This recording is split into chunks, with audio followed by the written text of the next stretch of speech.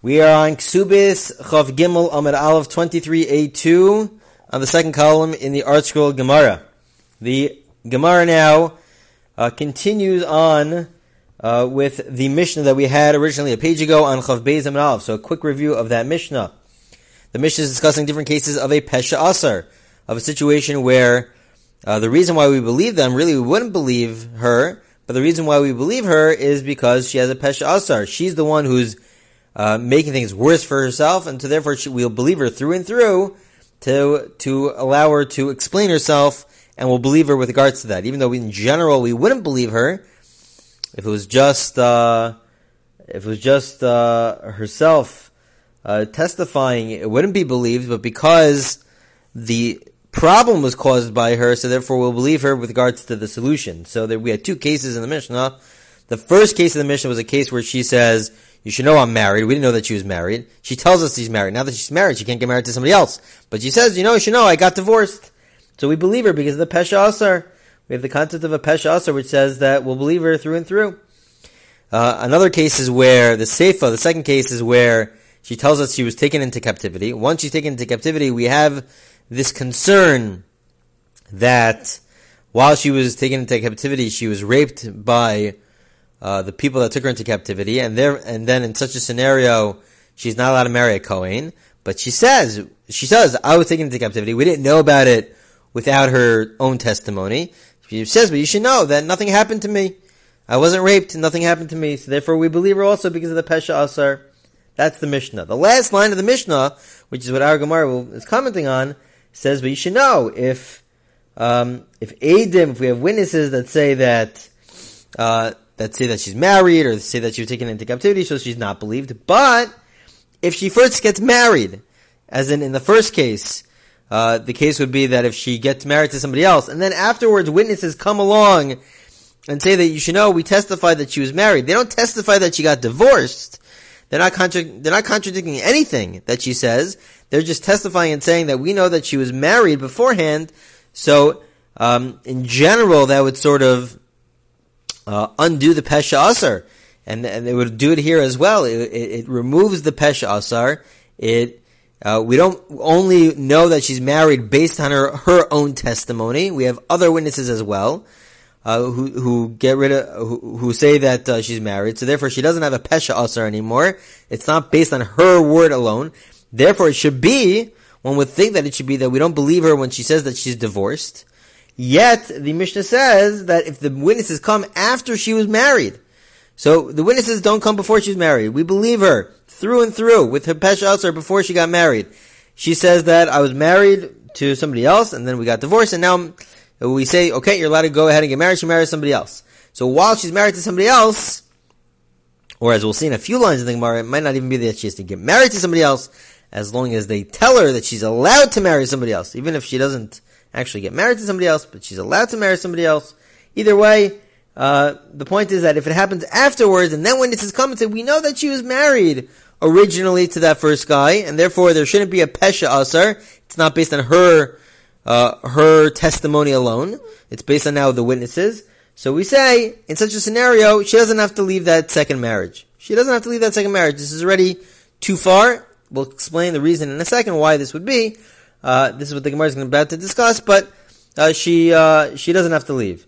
So that's if that last line is going on the Reisha, on that first case of she says that she was married, and then she got divorced, and the witnesses come after, let's say she married somebody else, witnesses then come and say that we know that she was originally married to the first husband, and therefore it's not relying purely on her word alone. She's allowed to stay married. But it's unclear whether this last line is going on that first case. Maybe it's only going on the second case. The second case is a case where she says, I was taken into captivity, but you should know I wasn't raped. I'm tahora. Nothing happened. We say, okay, fine. So we believe her through and through, even though if we had witnesses that said that she was taken into captivity, we would be concerned and we wouldn't believe her. But because it's only based on her, we believe her. She goes ahead and she marries a Kohen. She gets married to a Kohen. She's allowed to marry a Kohen now. Then after she marries a Kohen, witnesses come and they say, you should know that we know that she was taken into captivity. It's not based on her word alone. We're witnesses to this. If we're witnesses to this, so then there's no longer this concept of Pesha Asar. It's not based on her word alone. But yet, you might think that she would have to get divorced because it's not based on her word alone. No, once she's already married, she's allowed to stay married. So the Gemara will be discussing, well, this last line, we're not sure. Is it only going on this last case, or is it also going on the first case? So I'm just going to explain it outside before we see it in the Gemara, just to make things easier and clearer. What would be the logic to say that it only applies in the second case as opposed to the first case? The logic seems to be, says the Gemara, that when it comes to shvuya, b'shvuya hikilu, when it comes to this concern that when they're taken into captivity, will be more lenient, even though in general, without knowing anything else, we'll be stringent and we'll say that if she's taken into captivity, so then there's a concern that she was raped and therefore she can't marry a Kohen. But we have to realize that we have various leniencies. This is a big stringency, and so therefore under certain circumstances we'll be lenient with regards to this, because we don't know for sure what happened. We don't know if she was actually raped. And so therefore we'll say, you know what, if she ended up, we allowed her to marry a Kohen because of the original Pesha Asar. There no longer is a Pesha Asar, but because of the original Pesha Asar, she was allowed to marry a Kohen. So if she's already married to a Kohen, so then she could stay married to the Kohen, because we're going to be lenient when it comes to these issues, because the whole concept is already a big stringency to say that she can't marry a Kohen, because we don't know whether or not she got raped. This is just a concern that we have. And so therefore, if she already married a Kohen, or perhaps not just married a Kohen, but she was allowed to marry a Kohen, we'll say, you know what, we'll keep that law in place. B'shvuya hikilu. We'll be more lenient, especially since some of the commentators point out that in these cases, when she's taken into captivity, she's going to try hard to make herself look unappealing, so that nothing happens to her. She's gonna try to make sure that nothing happens to her. Or do we say that it's also going on the first case? So there's a reason to say that it's going on the second case, for us to be lenient in the second case, even though there's no Pesha Asar, but we'll be lenient because by Shvuya, when she's taken into captivity, we'll be lenient. Is there any room to be lenient in the first case? So the Gemara will eventually say yes. There's room, it's not so clear, but maybe there's room to be lenient. Where is there room to be lenient? So this requires also a little bit, this introduction requires an introduction. There's an opinion of Rav Hamnuna. What happens if a wife approaches, says in court in front of her husband that we got divorced? So Rav Hamnuna says that itself is actually valid, even though she's talking about herself, and she's only one witness. In general, we don't allow her to testify, and we certainly don't allow one witness to say that she got divorced. She herself says it, she's believed. Why? Because the vast majority of women would not have the ha'azah, the brazenness to lie in front of their husbands about whether or not they got divorced. It's in front of your husband to lie? That they won't do. It must be that they're telling the truth. So Rav Hamnuna says we trust her because she must be telling the truth. She wouldn't lie about this. So that's in a case when it's done in front of the husband. What happens if she says that she got divorced not in front of the husband? So then Rav Hamnuna's rule does not apply. It doesn't apply. When Rav Hamnuna says that you're believed to say that you got divorced, it's only in front of the husband. But if it's not in front of the husband, you're not believed. However, maybe our case, it would be a case where you are believed, because this is a case where, because of the Pesha Asar, the original Pesha Asar, she was allowed to marry somebody else. She went ahead and she married somebody else. So then, now that she married somebody else, maybe in this case, we'll say that when she says that she got divorced, not in front of the husband, even though in general we don't believe her, so then in this case we will believe her, because this is already after the fact, after she already married somebody else. So that would be a reason for us to be lenient, even in the first case. Certainly in the second case, by Shvuya, by being taken into captivity, we'll be lenient, because she's already allowed to marry a Kohen, she's allowed to marry a Kohen, or married a Kohen. But in the first case also, maybe we can entertain the possibility that she should be believed, because it's already after the fact, she already married somebody else, and there's room to say that maybe we should believe her, even though in general we won't believe her because it's not in front of the husband, but because she's married to somebody else, we'll believe her to say when she says that she got divorced, even though it wasn't in front of the husband, we'll let her stay married. So that's really the whole back and forth of the Gemara. So let's just see this inside. The Gemara says, Rav Osha Masila, Resha Rabba Bar Avin Masila Sefer. Rav Osha says that this last line, that if she got married and then the witnesses come to say that she was already married, or really she was also taken into captivity, so then she's believed in both cases. Rabbi Bar Avin says it's only going on the last case. As the Gemara explains, if you hold that it's going back on the first case, it's for sure obviously also going back on the second case, because that's talking about a shvuya, somebody who's taken into captivity. In that case, we're more lenient. However, but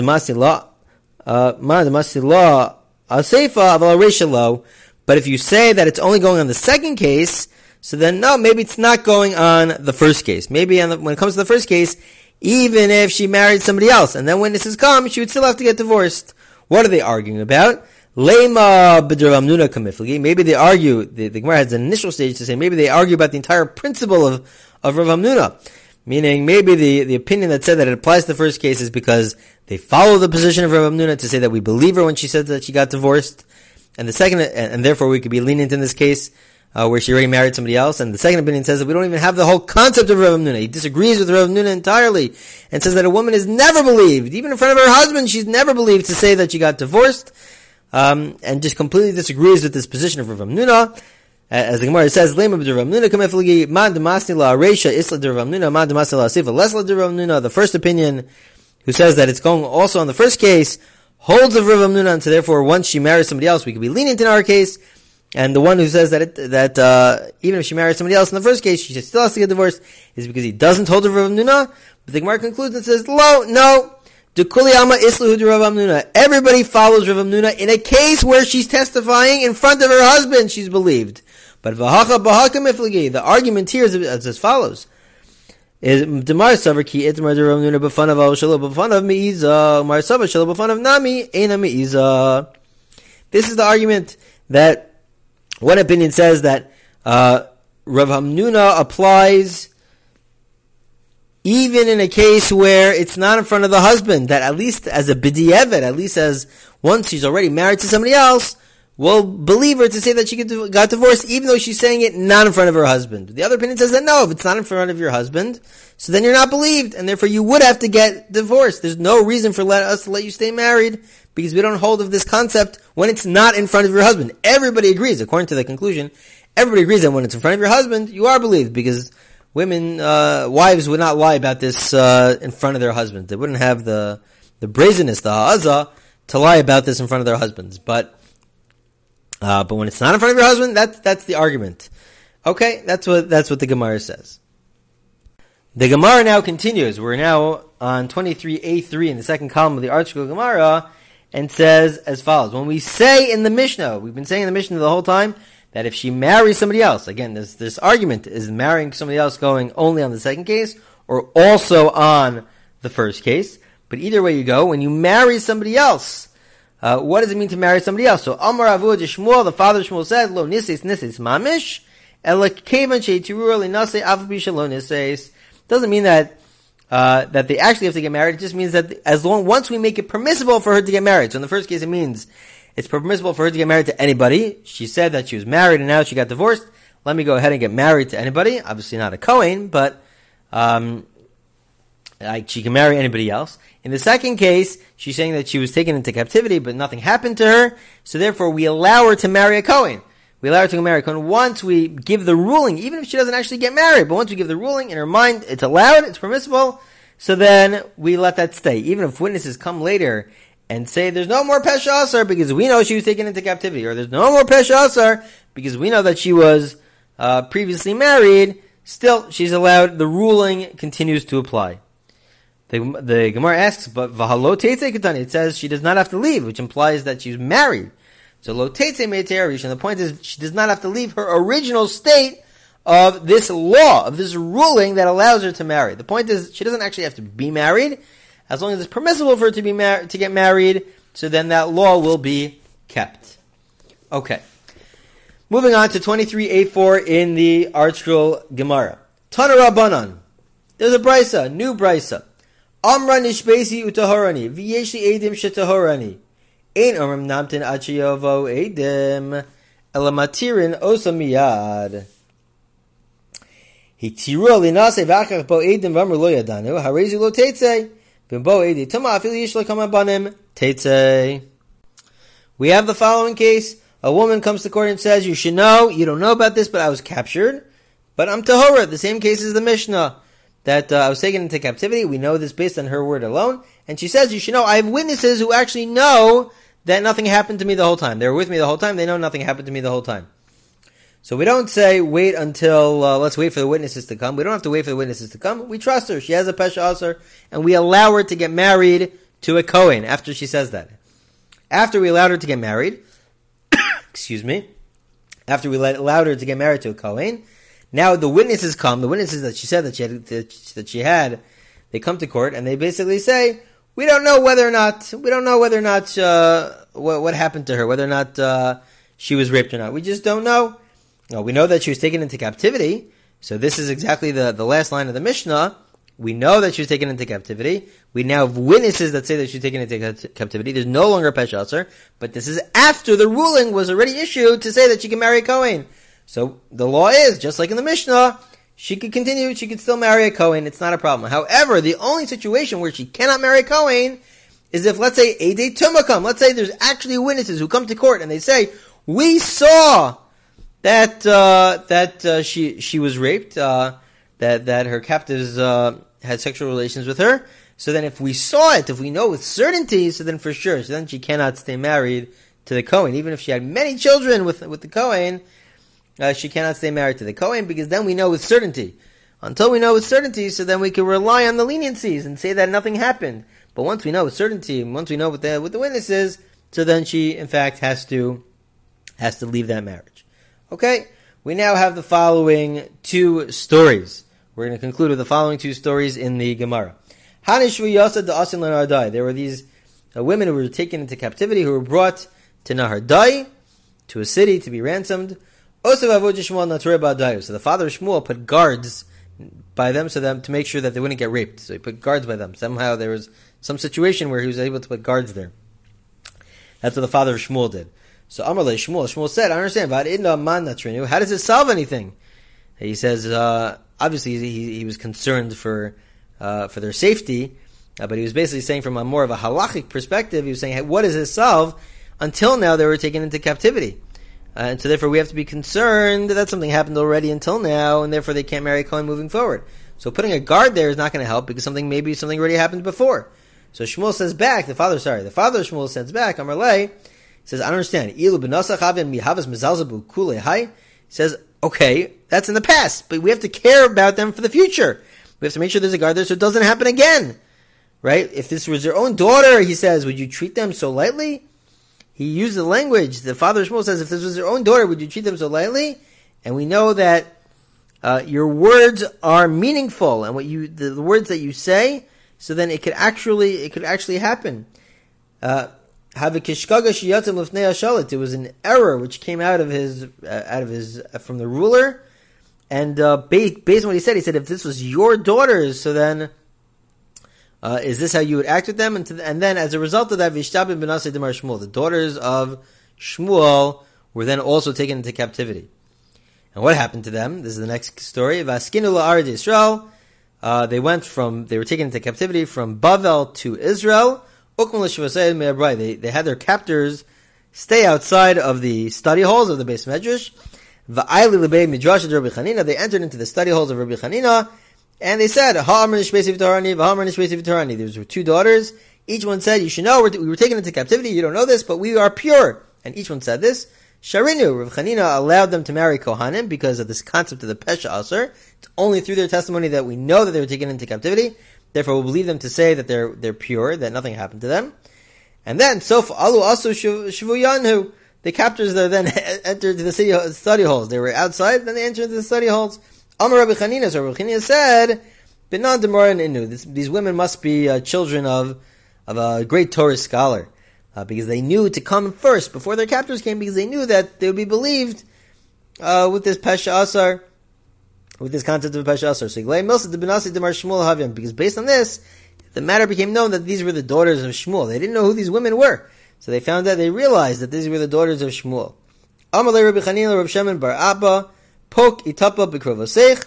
So Rabbi Chanina said to one of the relatives of Shmuel, the relatives of these daughters, said, go marry one of them. You should go ahead and marry one of them. He was a Kohen, but he said, go marry one of them, because they're allowed to marry Kohanim. I already paskined, I already ruled this.